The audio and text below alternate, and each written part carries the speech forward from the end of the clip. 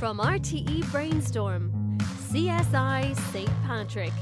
Just where is the saint's body? By Niamh Wycherley of Maynooth University.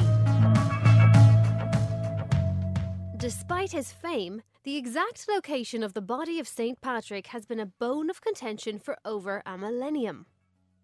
The veneration of saints' relics, or remains, has always been an integral part of the religious experience in Ireland, as elsewhere. Despite declining church attendance, millions of Irish people were drawn by the tours of St. Teresa's bodily relics to Ireland in 2001, 2009 and 2012. Indeed, the widespread media coverage of the discovery in April 2018 of the heart of St. Lawrence O'Toole, stolen from Dublin's Christ Church Cathedral 6 years earlier, indicates an ongoing fascination with relics in modern Ireland. But what of the relics of St. Patrick, celebrated patron saint of Ireland and inspiration for Tourism Ireland's hugely successful global greening? Despite his fame, the exact location of the body of Patrick has been a bone of contention for over a millennium. It is claimed that Patrick is buried outside Downpatrick Cathedral. A large granite stone marks the spot, placed there in the early 20th century to prevent pilgrims from taking fistfuls of grave soil away with them. However, the tradition of Patrick's burial at this location is influenced by late 12th century propaganda, some 700 years after Patrick's demise, by the Anglo-Norman John de Courcy. Understanding the deep-rooted appeal of the cult of relics and the important role of saints as patrons to the local people, de Courcy staged the discovery of the relics of St. Bridget, Columkill and Patrick in 1185. He exhumed their bodies and translated the relics into a new tomb at Downpatrick. This process of discovery and translation was a common feature of the cult of relics since late antiquity and was famously popularised by Ambrose, Bishop of Milan, circa 386, when he wanted to build a new basilica. Indeed, the Shrine of St. James, finish line of the increasingly popular Camino de Santiago de Compostela, was created after the miraculous discovery of the body of St. James at a politically expedient juncture in the reign of monarch Alfonso II in the 9th century. Regardless of the activities of de Courcy, there has been strong evidence since the 7th century that Patrick's body is, in fact, buried somewhere in Downpatrick. Our most detailed account is provided by distinguished ecclesiastic and scholar Werku, who composed The Life of St. Patrick in the late 1600s.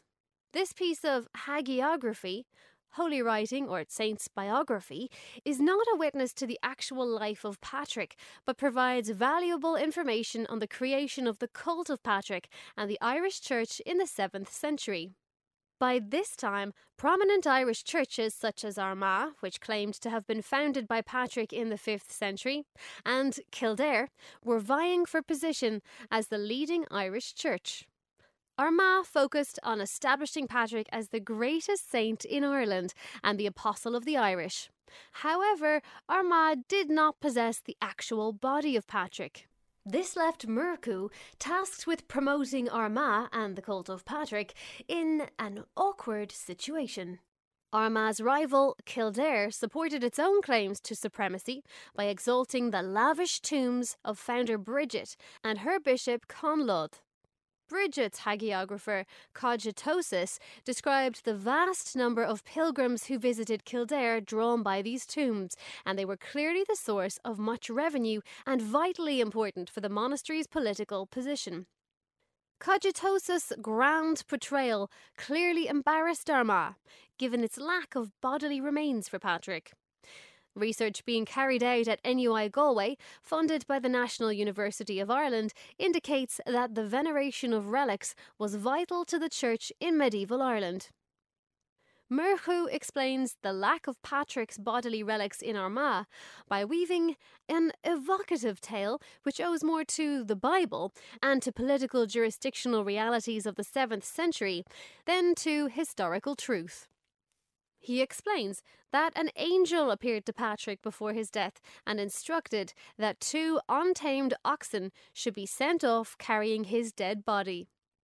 The oxen stopped at Dún Leglasa, modern Downpatrick, according to Murchu, and there Patrick was buried.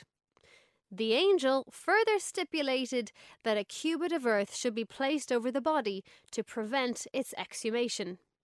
This neatly explains why Patrick's body was not translated into a grand shrine in Murchu's era. Indeed, Murchu's account elaborates that there was fierce contention over Patrick's body after his death between warring factions, the Iníl Arthur and the Ullad.